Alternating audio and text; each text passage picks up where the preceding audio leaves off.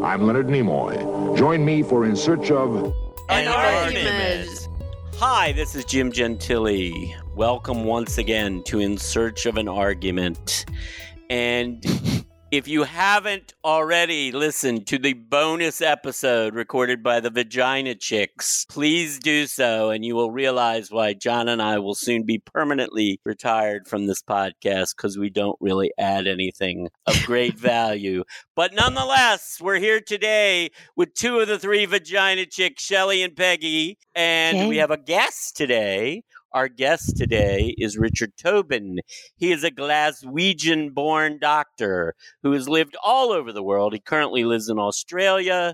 He's a musician, a traveler, a consumer of international culture, and an all-around Renaissance man. According to John, he's a politically engaged polyglot immigrant with, above all, a profound knowledge of Scottish football. Welcome to the podcast, Richard Tobin. Thank you very much, Jim. That actually makes me sound far more windswept and interesting than I actually am. Well, but bless you. John is good at making people sound better than they are. I think that's one of his talents in life. Richard, we begin this podcast, except when the Vagina Chicks are in charge, by doing what we call top of mind, which is to say, what's at the front of your mind? So, Richard, what's at the front of your mind right now? The front of my mind. So I am in Western Australia, which is a little bit further away from you than the eastern seaboard of Australia. And my daughter, Katie, lives in Sydney. So we were just discussing, because it's kind of dinner time here, we were just discussing over dinner how we missed our daughter, Katie, in Sydney. So there we go. How old is your daughter, Katie, in Sydney? So Kate's 23 and is doing very well for herself. She's working in a marketing company in Sydney and is working throughout COVID, and they've just kind of lifted the restrictions there, so she's kind of back to some kind of semblance of normal. But yeah, so if you ever hear this, Kate, love you, Dad. Listen to your father whenever he's sweet. on a podcast, Kate. I have three children, the youngest of whom is turning 30 later this year, and they never listen to any of these podcasts. But they hear enough from me without hearing the podcast. Shelly, what's on the top of your mind? Like nothing. No. Shelly, Finally. what is wrong with you? You're Sorry. usually like the totally together. Yeah, Shelly's not together. It's kind of enjoyable. No, I have my recommendation. My top of mind, and I'm struggling with. I guess my top. Shelly, did you have a rough evening last night by any chance? Or No, I've had a rough week. I have this pinched nerve that resurged, and everything I do hurts. So I'm. Well, you can say the pinched nerve. That sounds like that's probably at the. That sounds like that's at the top of your mind. It is. I'm just tired of talking about it and feeling like a crybaby. So that's clearly on my mind, my back, my leg. It's everywhere. So Lyrica is the top of your mind, and that actually changes everything at the top of your mind. Yeah, right. Yes. Literally. And the bottom. Richard, bottom, since you're everywhere. a doctor, can you cure her pinched nerve during the course of this podcast? If I man. would have done it a couple of years back when I had one myself. So Shelley, sympathy in spade loads. Okay. I will. And if you just keep talking, listening to your accent might cure it also. Oh my God. Whoa. That's very funny. Somebody's crushing here. Somebody's crushing. John was saying early doors that no one was going to understand a word I would say, and I am I did say already immensely gratified that you have said that. Exactly. I think that for a lot of American women, they don't really care if they understand any of the words. It's the music they're listening That's to. true. So true. Yeah, and horribly not appropriate. I'm just speaking the truth here. Oh, man. It's the music of your voice they're listening to, Richard. Peg, what's on the top of your mind? Well, it's changed like 4 times in the last minute, but I wanted to Shocking, say Peg, that your mind changes rapidly, but go ahead. Yes. But the first thought was, oh, shoot, I forgot about top of the mind segment. So I was in Shelley's boat. I had See, nothing. I was pretending I was reminding Richard before the podcast of the two Right. segments, but I was really reminding you, Peg. Right. So And I then was like, I don't think I want to be known as a vagina chick. Okay. And then I started thinking about Shelly's pinched nerve because I had one too, as she knows. So I'm just all over the place. What do you want to be known as, if not a vagina chick? Just a member of the podcast. Okay, a member of the podcast, Peggy. That's the first time A Peg has guest. ever wanted to be known as I a know. member of the podcast. No, by the you said way, member. A Since special guest of the previously podcast. she was like, "Can I not have my name involved in this?" And then I love the way Jim just said to Richard that he could go ahead, but then Jim kept talking. That's all right. That's all right. This is why I should not be on the podcast. Clearly why my participation is extra, as they say. And then when I was listening to Richard say the ages of his daughters, I couldn't believe it because I've only met them once, and it was for Stirling, my 35th Scotland. birthday. And so that was 14 years ago. So it's hard to imagine that was that long ago. So start planning Peggy's 50th birthday party now. You still have some time to make that plan. So. I think I tweeted a photo from that occasion We did? the other week. Yeah. Oh, there you go, looked yeah, at yeah. it. Oh, nice. I looked at it, and I think I put it on Twitter for all the followers, all your 12 listeners, which I think you always say, Peg. So Yeah. Peggy's So you've- exaggerating by twice as much. It's really more like 6 people. But John, what's on the top of your mind, buddy? Well, I got up at 4:45 this morning with my son in order to prepare for this podcast because I'm in Chicago and we're recording on early Sunday morning. I know, Richard, it's Sunday night, and I know you East Coast time zone people, it's an hour. You have an hour more reasonable than when I got up. And I'm just thinking to myself how anybody who thinks that the world is going to be back to the way it was like 40, 50 years ago doesn't understand that this is how the world is now. We are pretty international and global, and there's no going back. Okay. Well, John, just to, I have no small children in my house, but I woke up at 4:30. So, You don't actually sleep, though, Jim, from what I recall. Well, because we were starting early this morning, I actually did set an alarm last night just in case, which I rarely do because I usually get up pretty early. But I woke up fully 2 hours before my alarm was set at 4:30 this morning. Set for 6:30. I woke up at 4:30. So Good. That's not what's at the top of my mind. The libraries reopened recently, or at least reopened to the extent where you could get books out. You can't actually go in the library. You have to pick it up curbside or whatever they call it.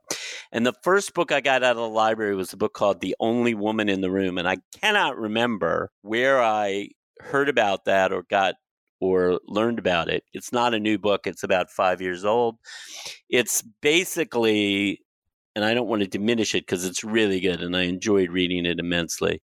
It's a really good book about a woman who's one of the first women at Yale in the 70s to be graduate as a physics major, although she ended up not becoming a scientist for a living. And it's about her experience and why she ended up not being a scientist and why there's still so few women, relatively speaking, that are scientists and so forth. Really great book, fascinating, brave, funny, wise, brilliant. But what's really at the top of my mind is I open this book and I start reading the first few pages, and she's talking about her background and where she grew up and so forth. And I realize that I had met this woman when we were both in high school. We debated against each other in high school. Wow. Isn't Weird. that Funny. crazy? Yeah. I'm glad you brought it around because it was sounding suspiciously like a recommendation at the I know. beginning of the Sorry. podcast. Yes. I know, Peg. I was I know, waiting. Peg. I'm sorry. They're basically But anyway, the same. just for the record, she and her partner totally kicked our asses in the debate. They were much, much better than we. And I'm sure she Wow. does not remember. She would have no reason.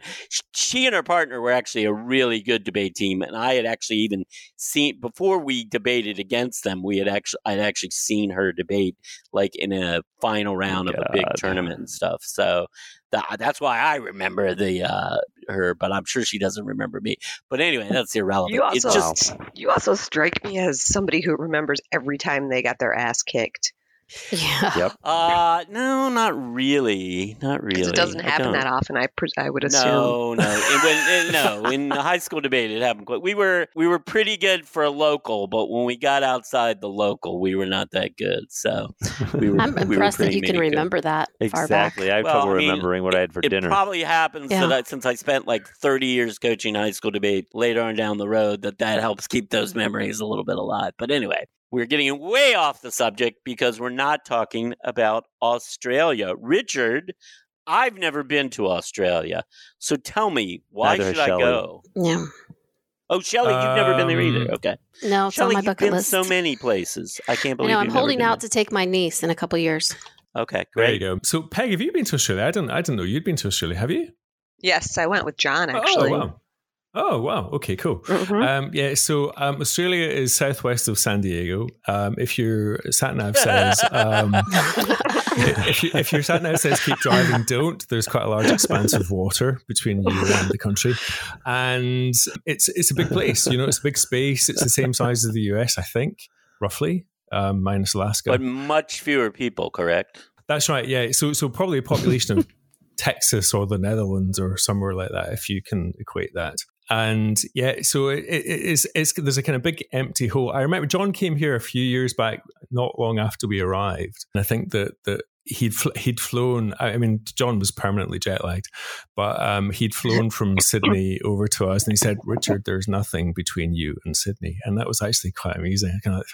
I've had no need to fly to Sydney by this point, but it's a true story that there's really very large open spaces between us. So I live on the west coast, which is Perth. It's a population of about 2.5 million, and Sydney is over in the east, which is kind of like, I guess, LA to New York. And Melbourne is where we have our hotbed of COVID right now. In Melbourne, I see that, it's a big deal for us because we've done pretty well so far, but, they had 250 cases or something today. But I see Texas at 6,000. So I think we're doing pretty well. I was going to say 250. That's nothing. Yeah. No mask needed. Well, interesting. Everyone's talking about that in the same way as everyone else elsewhere. So, I mean, it is a very strange time in the world. In WA, so we have a hard border. So the states effectively manage their own borders. So WA, which is probably half the size of the country, we've had a hard border since about the beginning of April, which means that you can travel out to other states which will accept you, but you cannot travel back unless you have an exemption.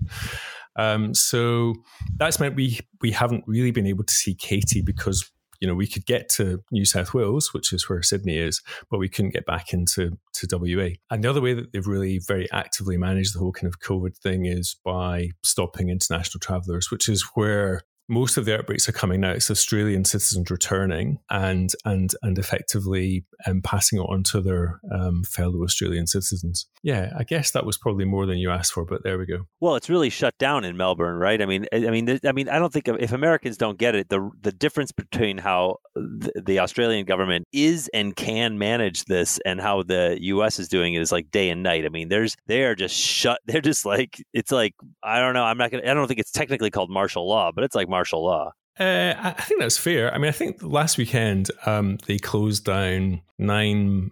Well, you understand the public housing tower thing. So right. The public housing towers in Melbourne. So they effectively closed them down and said, look, this is like, you can't enter or leave, and we will bring you food, and they're going to be cops we'll pay your rent. And the army. In fact, the Australian Defence Force have been involved in this now. But I think the difference here, I'm obviously kind of aware of what's going on in the US to an extent, and aware of what's going on in the UK and Ireland to an extent. The Australians have got quite a kind of unique sense of civic duty and responsibility. Like, voting is compulsory in this country. If you don't vote in an election, you get a $20 fine, which is not a lot of money, but for people who don't have a lot of money, it can still be a lot of money. So that is a kind of token incentive of like, actually, please participate. We need you to participate. And then the other thing that they have is I guess, what they would call the pup test, where, like if you were sitting around with your mates, as perhaps we are in this podcast now, and you said, right, okay, does this sound okay? And if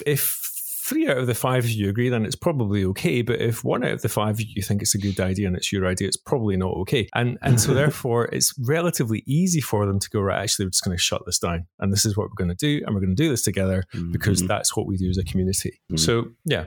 What are the cases like in Perth? We have 0. So we're back to normal.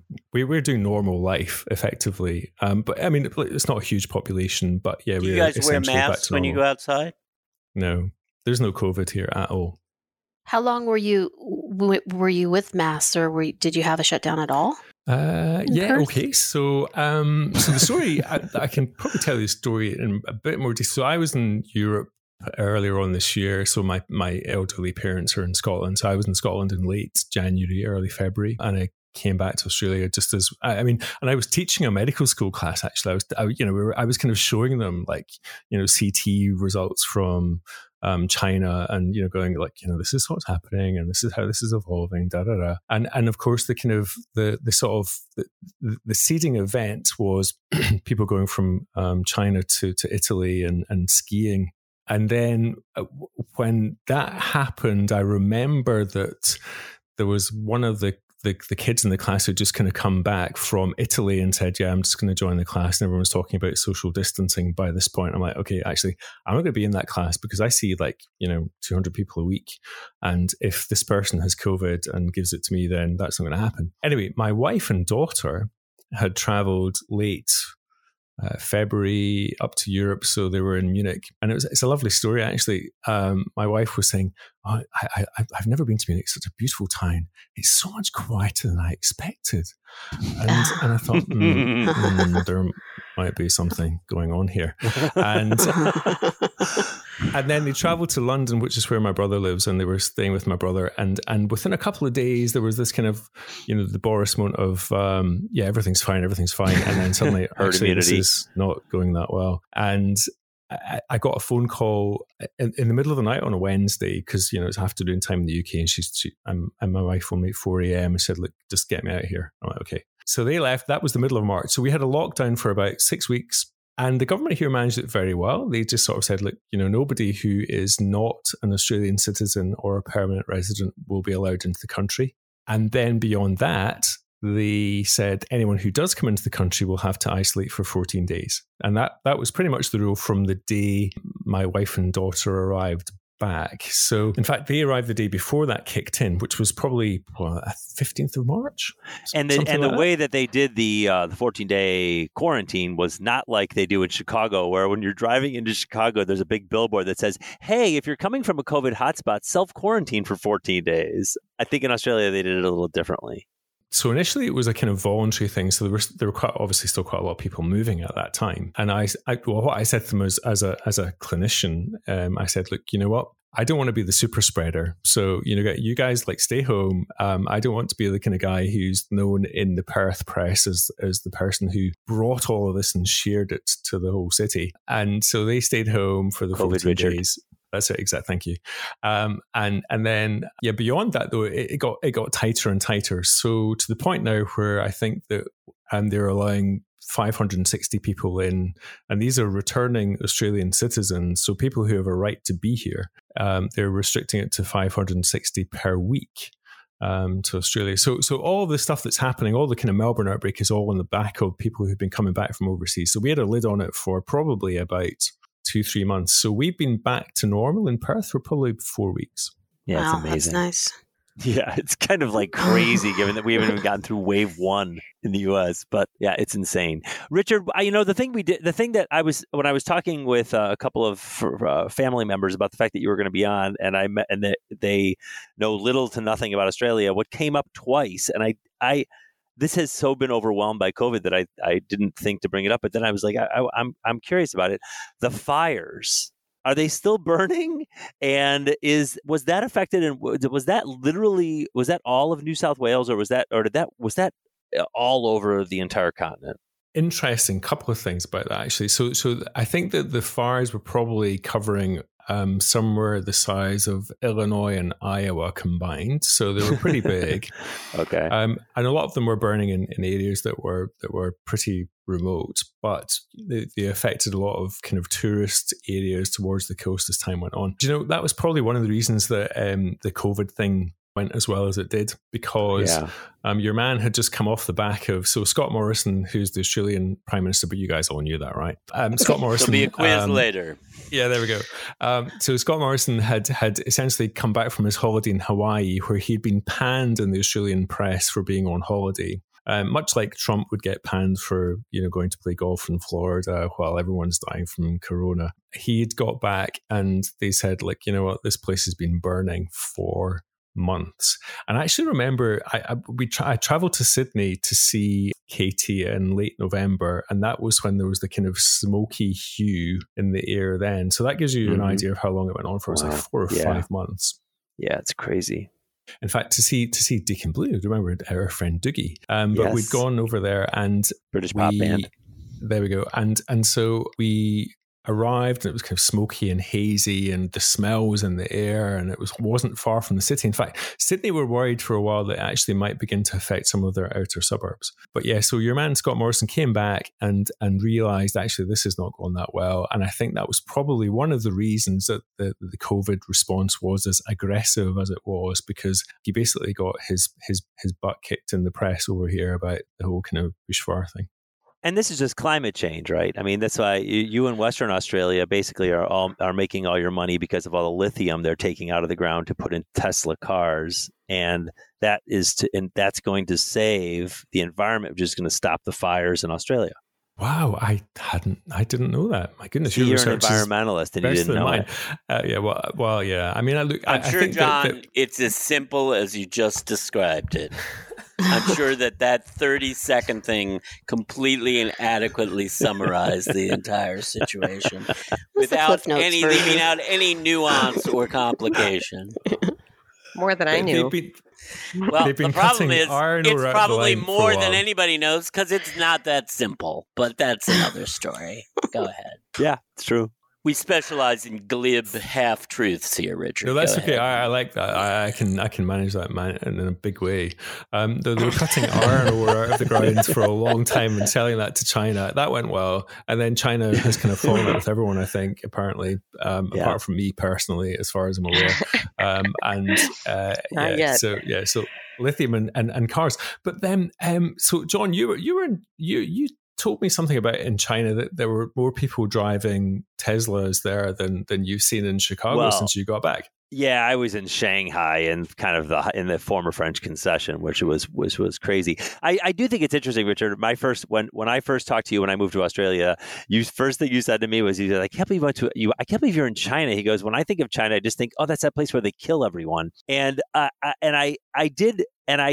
it is clear to me after having lived in China that China's influence on Australia is enormous these days. I imagine not only because there's a lot of Chinese people who are desperately with money who are trying to get their money out of China, and they're probably investing in real estate in Australia the way they're also investing in real estate in New York and London and everywhere else to kind of put it in what I think are more secure currencies or more secure markets. But it's funny to me that I would have assumed that the COVID response, or that just the relationship that Australia has with China, which has definitely had to have been increasing over the last decade or so, I would have assumed that, Australia would have been on the front line of kind of people coming in back and forth from if not Wuhan, somewhere all over China and kind of, getting infected. That's why it's so strange to me that it's been so that the response there has been so successful. Well, listen, I only really know what I heard in the pub or read in the paper. I'm very rarely in the pub these days, I might add. But I think the big thing was that there was a suspicion. Actually, it's quite interesting and it'd be interesting to hear your thoughts on this, guys. But Trump pulling out of the WHO. Don't worry, I think Donald's an arsehole as well. But I think that Trump pulling out of the WHO. I think there was a big thing about how Australia was kind of ahead of the game. Like they kind of thought, actually, we don't really believe this. We're hearing stories. We've got people coming back, and this doesn't ring true. And so they stopped flights coming in from China quite early. And it has been damaging. There's no doubt about it. But there's been a lot of rhetoric from China, as we all know, for everyone, about how we're all very bad people for not letting them do what they want to do, and it's a really interesting time in the world from that perspective. But I think that the Australians pretty much, that kind of, there's a low social distance here. That's the big thing. Like whether I'm a senior doctor in a very large practice and a kind of organization. You leave your ego at the door in this country. Like people will tell you pretty much straight away what they think of you, and I think that that's also how they deal with their international relations. I think they kind of looked at China and said, you know what, guys, we think you're talking shit, and please, we're not going to let your people in. And that was how that went. And of course, China said, oh, that's really bad, and threw all their dolls out the pram. But Australia said, well, tough. When did you move there? I forget. 10 years ago. And why? Why? I think probably because in the UK, I think a couple of reasons. The global financial crisis, which meant that economically for my family, it was going to be terrible. And also that I, for a long time, hankered being in Australia, even from finishing training. I wanted to kind of go and have a look somewhere else in the world. How hard was that did you have to recertify as a physician there and take the Australian equivalent of medical boards and things like that? Yeah, interesting question. I think the US is unique in that respect, in that if I wanted to move to the US, then I would have had to have started pretty much everything again and gone through the whole sort of process. But yeah, I mean, there's a long and bureaucratic process to make sure that you're a safe pair of hands. But there was an equivalence, primarily because some of the training programs from the UK were the kind of the mothership of some of the training programs in Australia, New Zealand, and Canada. That kind of Commonwealth history, if you like. So it was relatively easy from that perspective, but the whole process still took about 6 months. And they don't just take you; you have to be at a certain level for them to admit to you. Mm-hmm. Okay. And how about moving a 12-year-old daughter? Yeah, that went really well. So yeah. I'm sure that went well. Yeah, I still have the scars. But you've met my girls. I mean, I think that I'm immensely proud of what they have managed. I think my younger daughter identifies very much as being an Australian, and my older daughter increasingly so. I think that she has seen that opportunity. It's a scary thing to say, but and I'll probably share this link with some of my family back in Scotland when we're done. But I just think they've probably had better opportunity here, and in retrospect, I think that they see that. I think Kate was back in that's my older daughter. She was back in Scotland a couple of years back, and she said, I worry what my options would have been. Whereas in Sydney, she still has opportunity. Whatever COVID brings us, who knows? Nice. So do you self-identify as Australian now? Interesting question. 10 years? Look, Shelley, I grew up in Glasgow in Scotland. I'm from work in Glasgow, and that's still what I most identify with. But I was immensely proud of the Australian response to the COVID thing. I think it was fantastic, and internationally, looking around, just really impressed by both the caliber and the knowledge of the response, which I don't think has been matched anywhere other than New Zealand. Well, so since you talked about your kids, talk about yourself. I mean, compare where, you've lived in Spain, you lived in the UK, and you've lived in Australia. What's best? God, Spain. I knew you were going to say that. Go ahead. Let's hear it. Bring it on. Mainly because of its proximity to everywhere. I think that in professionally, Australia by a mile. But, living in Spain, my God, the people have this fantastic attitude to life where, you know what, it's okay and we'll be fine. Tomorrow is tomorrow. There's no pressure ever in Spain to do anything at any point. And I remember clearly there, kind of working in the afternoon in the summer, and at 2:00, everyone would be like, right, okay, stop now. And I'd say, what? And he said, well, it's the summer. And I said, yeah, but I would normally work until 5 or 6. And they said, no, it's the summer. It's 2:00. We don't do anything after 2:00. True story. And they all went to the beach. That was it. That might change my retirement location then. Is it Mallorca or where are you going, Peg? Are you going to the south? Yeah, probably like Nerja. Where's that? Kind of like the Costa del Sol. Andalusia. Okay. Not near not up the coast a little bit. You're going to be on the south side, south part of the country. Right. Yeah, nice spot. Okay. We'll see. It's a long way away. You have to tell me. I'm really interested from Shelley, and sorry for guest person, but I'm really interested, Shelley, because I haven't met you.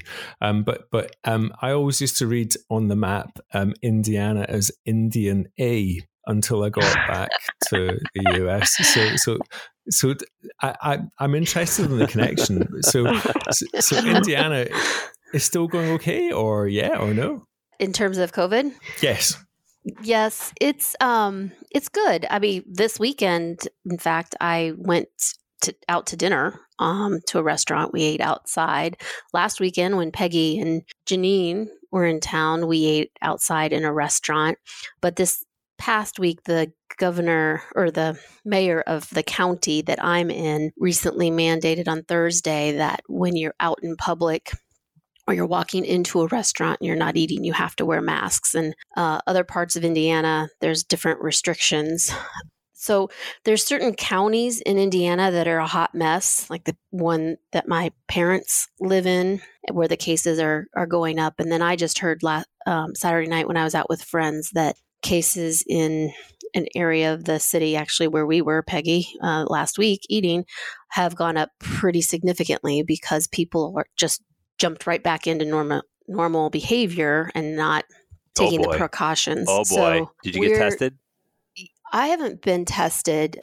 I've been, until the last, I'd have to say 2.5 weeks, 3 weeks, I've been virtually in my house. I did start going to the gym a few weeks ago, but they have everything isolated, and I just work with a personal trainer and then go. And you go in a special door and you go out and you wash and everything. But other than that, I've been home. I wear masks in and out of grocery stores. My hands are so dry from all of the sanitizing going on. But I feel like we're in this limbo period, to answer your question, Richard, where people, it was going down. Now it's starting to go up, but there hasn't been any necessarily decree of what we can and can't do other than the recent, if you're going to restaurants, this is what you do. I don't wipe down my groceries anymore. I did in the beginning, which was a huge pain in the ass. So yeah, I mean, and we have people here, probably like elsewhere, they're like, I don't need to wear masks. I feel fine. I feel healthy. And then there are people that are, like on my parents' end who are, in their 70s, they're staying home. They're having people deliver groceries to them. My parents have gone out a little bit more recently. But, to those people that say, I don't need to wear masks because I'm healthy, I'm like, okay, you're a J-hole. You need to wear a mask because you don't know what you're going to give somebody else who might be susceptible. It's a long answer, Richard. No, thank you. It's really interesting to hear that perspective, because I think honestly, I just feel that we're almost kind of immune to it in Western Australia, just because, like you say, okay, so for example, we would have a lot of inbound travel from Bali in Indonesia, which is, it's actually Bali. Closer. It's easier to fly to Bali than it is to get to Sydney. It's like 3 hours crazy. From here. And, we would have the kind of list of questions as people come into the building, and, it would be like, okay, have you been overseas? Have you got a temperature? Have you got a cough? And they would go, no. Of course, no one read the questions. And then they would get into the consulting room, and one of the doctors completely dropped their bundle because a patient had got into the room and had a cough and had just arrived back from Bali. So, this was a really big drama. On the other hand, my father in Glasgow in Scotland, who's 80, he'll be 89 next in 2 weeks' time. And he got a letter from the government saying, don't leave your house for 12 weeks. And he was absolutely cock-a-hoop. He was delighted that he didn't have to leave the house for 12 weeks. So, but, the kind of whole sort of mask protecting, that there are those dichotomies. I really feel for you guys in the US, because I think that the leadership has been a bit poor. You think? A master of understatement, Richard, Yes. by the way.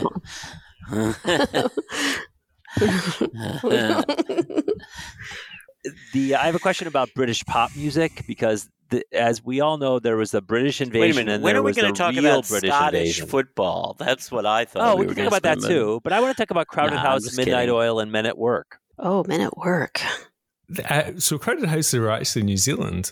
So Neil Finn is So yeah, 2 yeah, out of yeah, 3, yeah. not bad, John. I thought they were from Melbourne. No, So, they're from Get it so, right, so, John. so, so I could get really, really pedantic now. So the wood face thing Please was get pedantic, because that's my job usually, and you get to do it. Thank this you, time. Jim. So it was recorded in Melbourne, and that is the classic. That is the one. That was their breaking album. Yeah. But Neil Finn is from somewhere in like near Hamilton in New Zealand, I think, like Cambridge, Yeah, but New Zealand. is There a we go. band from where the people come from, or is a band where Yes. it was formed? Where the band was formed? Yeah, come on. I have a fair position here.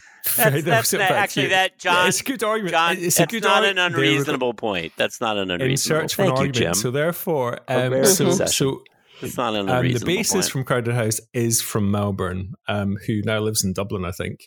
And then Tim Finn, who is the other brother, so they're Kiwis. But yeah, no, that was their groundbreaking album. Men at Work, they were definitely showing. In fact, very sad story. Do you know that flute thing that goes on "I Come from a Land Down Under," which I'm not going to sing for you? The guy who played the flute committed suicide because apparently he nicked the that whole motif which he played through that track, and it was subsequently found to have been plagiarized. Yeah, but And, that happens yes. all the time in popular There you go. music. But That's financial really not a ruin, he reason went to on kill yourself. It's a reason to get a better lawyer. No, And seriously. Here's my card. You know, George Harrison, so many people, Led Zeppelin ripped off so much stuff from people. I mean, it's, that happens all the time.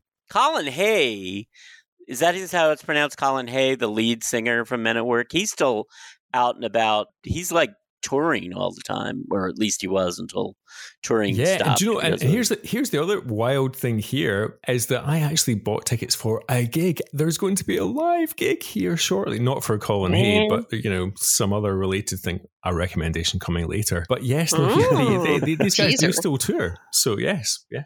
But it's just him. It's not like the rest of the group, right? No, that's right. Yeah, I think that they're all kind of like ourselves, Jim. Although I can only speak for myself, perhaps, and John, and maybe Peg. But you can speak for me, Richard. You sound better than I do, anyway. So bless you. No. I think they were all getting on a little bit, and I think that Colin Hay's probably getting on a little bit more than us because I think that he's probably a decade or more ahead. So yeah. It's true. I think that not to go back to the dark days of COVID, but I do think COVID aging has been musicians who rely upon live gigs for making money than probably anywhere else. That's, by the way, this is also a teaser for my recommendation. Well, there's a good argument. Which is what? Become an aging has-been? Band. Yeah. Band is in town. Have you heard of this? Band is in town, one word.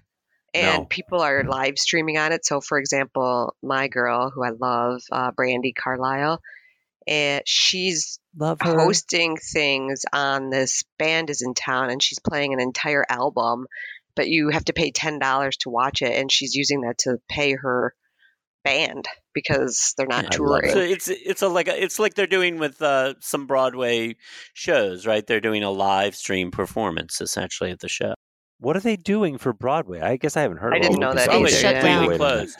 But some shows they have live streamed and you pay and you watch the live stream, which, is not the same experience, but it's something. No. I haven't done it, but, I just saw Hamilton and it was not the same experience. Well, You watched the Hamilton Disney? Yeah. I was scheduled to finally see Hamilton. I had bought a ticket because the touring company was in D.C.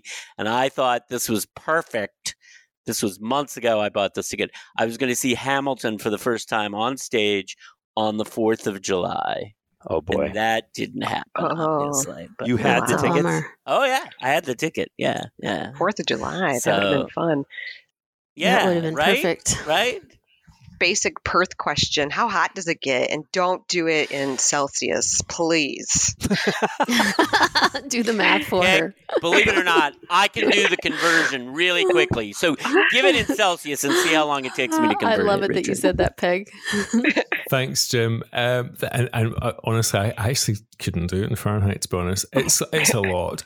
42? 42 Ooh, I Celsius? do know that's hot. Yeah. 42 Celsius, right? So you double that and add something, right? No, you don't double it. It's 1.8 plus 32. So it's 1.8 times 42, which is 75.8. So it's about 107.8. Whew. Then do you have some good AC in your house? Unpleasant. Oh yeah, have to have air conditioning everywhere. Yeah. And it always works. Of course. Always works. Like always. I love that. Because there's those really good battery backups from all the lithium they're taking out of the ground. Yeah, thank you. And then do you have solar energy popular there with all that sun you guys get? Yes. In fact, that's actually been very widely sort of taken up. So it's so widely taken up that they had to stop the subsidies because they couldn't afford to do the coal-fired backup stuff for when the sun didn't shine. But yeah, no big take up. Yeah. Yeah, solar energy is the flip side of the incredibly increased skin cancer rates in Western Australia because of the ozone hole that I believe is hovering or is now closing. What's the story with that? You are just a font of good, positive thoughts today, John Hines. He is. I'm all about love. If you think about it, most of the Australian population did not grow up here. So that there are kind of a very large Indigenous population who were completely suited to these conditions, and then the Brits came and sent all their kind of prisoners. So that was the origin of the state. So yeah, these kind of fair-skinned Northern Europeans that go red on contact with the sun have quite a good background against. Yeah, so yes, but then they also have a very good background, and Jim, to take up the positive point of recruiting star physicians from overseas to come and cut out their skin cancers. So yes. So I have a question. If I when Shelley I says take that like it's the first time she's ever had a question, but go ahead. Well, I wanted to jump in before somebody else did. Yeah, meaning me, but go ahead. Yeah. No, when I take my niece there in a couple of years, given the size of Australia, where do you recommend that we spend the majority of our time? Very she's interesting. An 18. She's an 18-year-old that'll want to do everything possible. Me too. Yeah, I'm cool. not 18. So if you like cities, then I would go to Melbourne because Melbourne is cool. If you like to go and see something that's a bit interesting, like kind of bush type thing, I would go to the middle, which is the Red Centre towards Alice Springs. There are lots of strange people in Alice Springs, so you can get a flight in and out of there in quite a short space of time.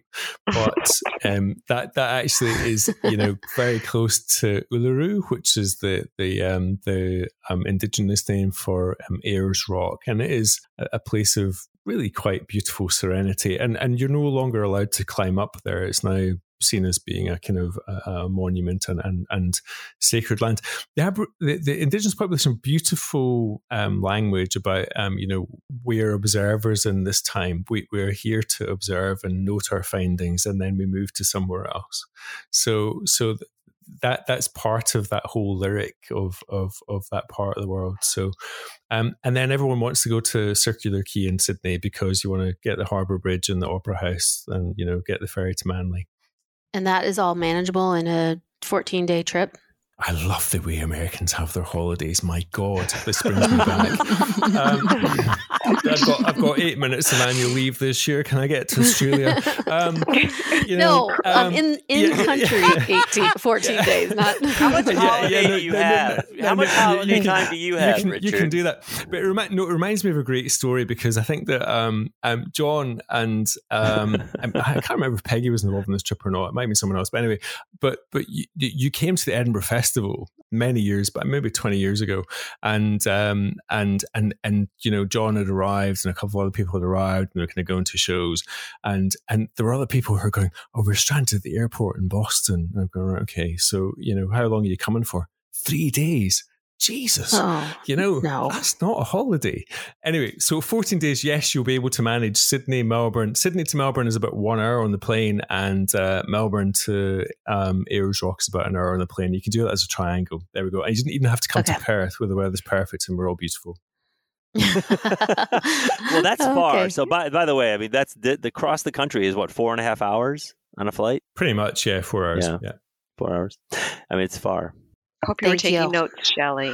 I did. I took copious notes. Australia, by the way, just for the is way, way down the list of countries. If you look at the New York Times table of countries on COVID deaths, Australia is way, way, way near the bottom. Well below any. In terms of deaths per 100,000 population, the United States is not although the United States has the most number of deaths in raw numbers, it is not the highest in terms of deaths per 100,000 people in the population. But Australia is way, way, way, way, way low. Do you have an international airport in Perth, or do you have to fly to Melbourne or Sydney to get to Scotland? Mom, we are connected to the world. We have a direct flight to London. That was the big thing. It was the longest flight in the world for a while. It was from Perth to London on the new 787 Dreamliner by Boeing, right? Wasn't that one of the first flights? I did it once, John. Like you're like myself, are Catholic by upbringing, and it is the equivalent of purgatory. 17 hours and 40 minutes in a plane. Jesus. In fact, man. Not Jesus. It was hard. In fact, even the cabin crew, and it was a lovely guy, and I was in a relatively fancy seat. The guy, like, he looked dead on his feet, and I'm going, how'd you do this? They take 2 crews. Don't they take 2 crews? They do, but it's 17 hours and 40 minutes, and they're still on original time zone of Perth, which is 8 hours ahead of London, and you arrive at London at 6 a.m. And it's great because it's like the first flight that's allowed into Heathrow, so you get off and you're through Heathrow quite quickly, which if anyone who's ever been to London's Heathrow shithole airport will know that it's actually usually quite difficult to get through at any point in the day. And like the poor guys are just completely dead on their feet. And they had to reroute it because I think there was something about ground-to-air missiles in Iran or something that meant that they had to change the route. So it's quite complicated. Right. That whole Earth, what's it called? What the curvature of the Earth flight path thing that goes over Iraq? It's not good. Yeah. I'm trying to think if that was the trip that I went to the Fringe, and my brother and his wife they missed their Ryanair flight out of Dublin. That was likely it. So they stayed in Ireland. Yeah, I was on that trip with you, the Fringe Festival.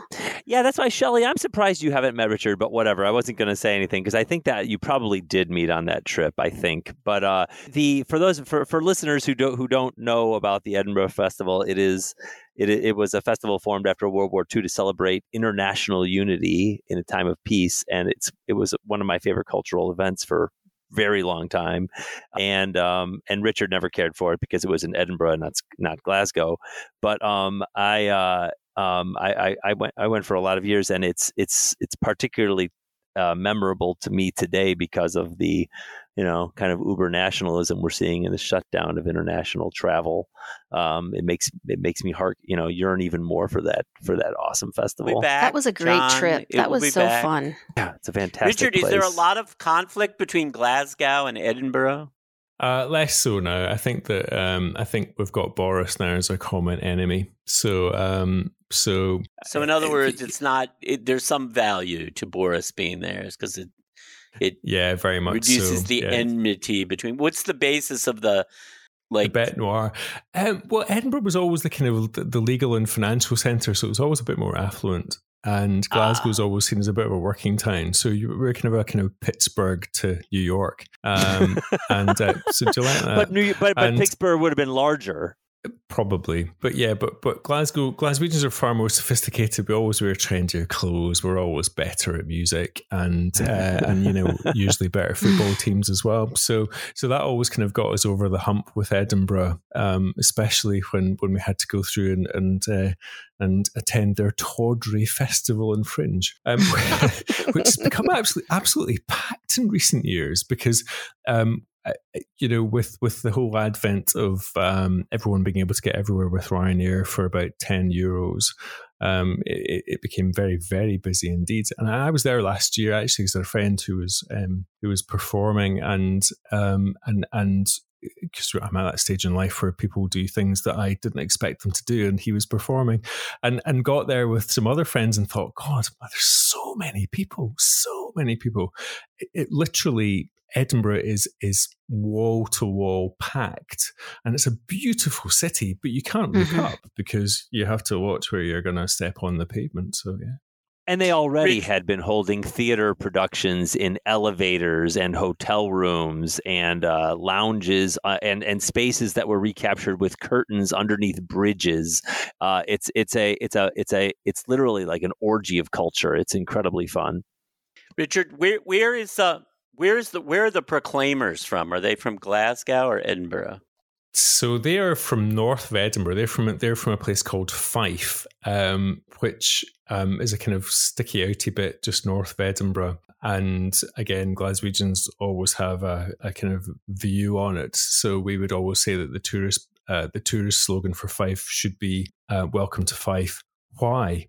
But I think the Proclaimers they're from St Andrews actually is very famously the north coast of Fife, which is just across from Dundee, where I met John. And I should tell you the story, John, because the reason that John and I became friends was because when we met in Dundee back in 1987, he had the best record collection of anyone I knew.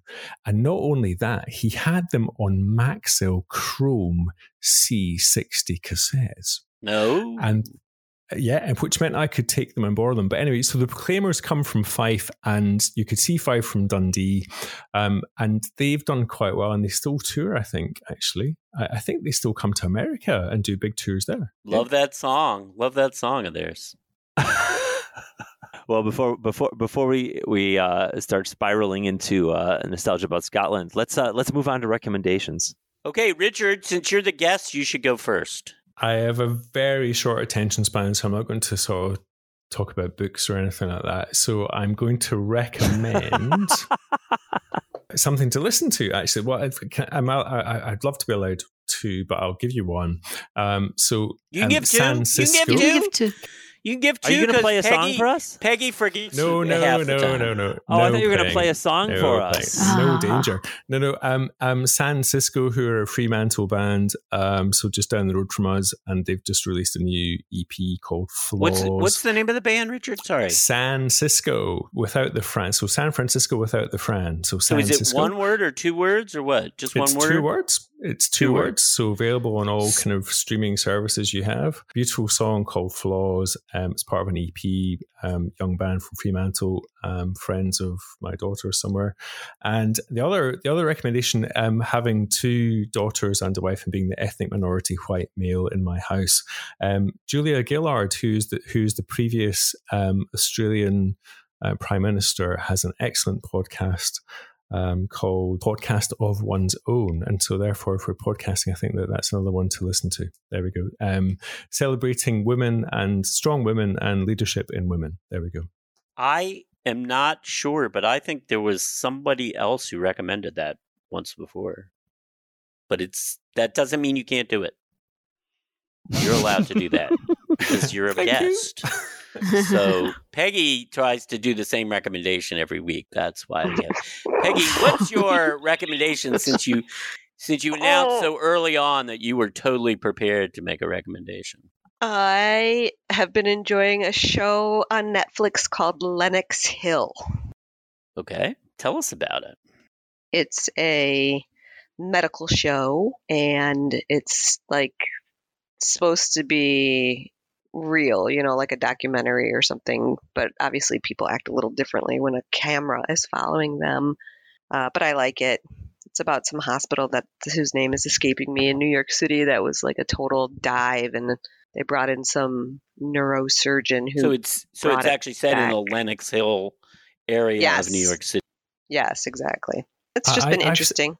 I've seen that, Peg. It's excellent, actually. I've seen that. Yeah. Oh, good. See, validation. Yeah. Thank you. There we go. Validation with a Scottish accent. Shelley.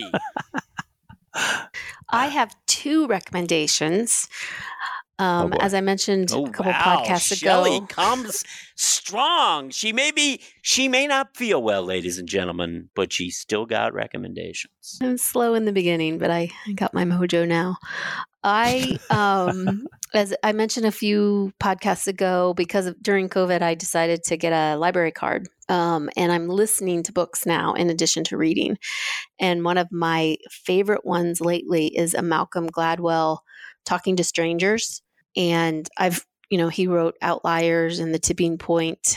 I liked Outliers. I had a bit of trouble with The Tipping Point, but this book is so fantastic. That it's a piece of shit? Is that Jim hates Malcolm Gladwell? Shelley, Jim, really? We actually have had a conversation. One of the first episodes of the old podcast, we talked about it. To be clear, I think that he is completely overrated, but I don't hate him. I hope he's well. I hope he's enjoying the fruits of his success. But I don't think he's got much to offer. I didn't get this book because of him. I got it because of the topic. And what is the topic? Given some of so it's about, what we should know about people that we don't know. So when you approach somebody and you make assumptions, or, it talked about Neville Chamberlain and how he trusted Adolf Hitler and how it caused all these problems leading up to the war. Complete and utter misreading of history right there, but whatever. Okay, well, it's an oversimplification. No, it's not an oversimplification. It's wrong. He makes statements that are wrong, that are factually incorrect, and then builds books around them. Shelley, Jim gets really worked up about Malcolm Gladwell. You hit a nerve. We'll move on to my second recommendation. Neville Chamberlain did not trust Hitler. Neville Chamberlain, rightly or wrongly, felt he had no choice. It's not that Neville Chamberlain thought Hitler was a good guy or I trust him or anything like that. He just didn't think he had a better choice, a better option. I'm sorry, Shelley. I'm glad you came with a second one. Oh, God. I was going to try and be the voice of reasonable support there for a moment, because in addition to listening to the vagina monologue on the way down to Albany in Western Australia, we were listening to Malcolm Gladwell as an audiobook, and we were thinking, we didn't know that. So there we go. So yeah, some of the things that you don't know are things that are not true, Richard. So that's I'm going to fight with you, Jim. Well, you guys have a president called Trump, right? So So I'm not going to, after I say this statement, nobody can say anything afterwards, so I can move on to my second one. So I liked it because it made me stop and think about how I approach somebody, or the questions I ask, or, the tools and strategies that we use to make sense of people. So that's whether his examples are right or wrong. To your point, Jim, it made me think about some things of how you approach people. And he does it like a podcast. So there's some interviews with people, there's some reenactment. So it's not just him reading pages from his book. So it's more along those lines. My second recommendation on the same similar vein is something else I hate, Shelley. You're really going after me this week. Go ahead. I bet you don't know this author, because I think she's a first time. First time. It's called The Hate U Give by Angie Thomas. And it's about race, poor and white, the effects on the different communities. It's a book. Yeah, it's a book. It's a novel. So they made it into a movie a couple of years ago. Oh, okay. Well, I'm only at the book stage, but it's really good. It's a really nice. Gives you a different perspective coming from a white privileged class that I am in, to understanding a different part of life that in America we haven't really treated probably the best way we could. That's it. Sorry, those were longer than I thought they would be. John. My recommendation it relates a little bit to what we were talking about, i.e. music earlier, but it's also rooted in the fact that I kind of have grown to detest a lot of software as a service and just online services. Like now that during the pandemic, all the food delivery places I'm discovering are taking like 30% of the profits from my favorite local restaurants, and I'm just outraged for what they're offering and what they're giving. But I have grown to really like, and I've discovered that I'm just listening to music on an app called, social media app called Bandcamp. I don't know if any of you heard of that. Only No, I from have the not. That one movie word American or two, Pie. John. One word, Bandcamp, and it's what I like about it is it's a kind of peer-to-peer platform for bands or artists to put music up, and you can select genres, and then it has a feed. So it's social media with music. If you're gonna do social media, why not do it around music? And the nice thing is, when you find something you like, you can just buy it, and it buys directly from the artist. And it's real. I've discovered I hate these like monthly fees of $20 for $10 for Apple Music or Spotify and just all these other monthly ridiculous. Everything is a software as a service now, and I just like the idea that I can buy a song or buy an album, and I'm kind of going back to that, even if it's digital. And Bandcamp lets me do it, and it's kind of it's introduced me to a couple new artists that I like, and I've discovered I'm mainly listening to electronic music these days, and that's what I like. But I recommend Bandcamp. It's a good app and it's a website. Okay. So I actually have two recommendations this week, and I chose them. I don't know how he is going to feel about him, but I chose him to honor our guest, Richard. The first is a book that came out almost 35 years ago about the colonization of Australia by the UK by sending their convicts there. It's called The Fatal Shore by Robert Hughes, and I read it many, many years ago. I thought it was a terrific book. And a really interesting story about how Australia was used as a penal colony when it was first founded. The other thing I want to recommend is, and I may have talked about this before, but I've never recommended it, is the great author Kate Atkinson has written a series of detective novels featuring a Scottish private detective called Jackson Bodie. There are 5 of them, and if you get a chance, they're really well written and tremendously entertaining. Start with the first one called Case Histories, because that underlies all the rest. And also, if you want, they've done a TV version of it starring Jason Isaac as Jackson Bodie, which is also quite good. But read the Jackson Bodie books. Where's the TV? Where's the video available? I don't know where it's available. Oh, okay. I think it was a BBC or it's probably on Acorn TV or I saw it when it was on PBS, but I don't know if it's still playing on PBS anywhere. When it came out a few years ago, it was based on the first 3 books. It was called Case Histories, but I recommend the books. Kate Atkinson's a wonderful writer. These are, she's, doing a little genre stuff, having a little fun, but still a great writer. And he's a terrific character. I've read all 5 of those books, and I enjoyed them immensely. John Heinz, time to go. Yeah, well, thanks everybody for listening. If you are and thank you, Richard Tobin, for being our guest and staying awake. I guess it's not that late for you. I guess I'm the one who got up early, but thank you anyway. No, and enjoy being in touch. Thank you. It's incredibly fun. We'll do it again, and we'll pick something more joyful than COVID hell. If you are a regular listener and you've listened this far in the podcast, God bless you. God bless your heart. But please, what really benefits us is if you tell somebody else about the podcast. That's what we appreciate. But we also appreciate if you are on Apple Podcasts, give us a review, or at least give us 5 stars. It makes a difference for how people can find us. If you haven't subscribed, we still encourage you to subscribe. We're on Spotify, Google Podcasts, the new Google Podcasts, Apple Podcasts, Stitcher, and a whole bunch of other sites. We're also on social media. We're on Instagram, Twitter, and all the other vacuous sites where you can find us. And we always encourage you to reach out to us and give us some feedback. And we look forward to talking to you again in a fortnight.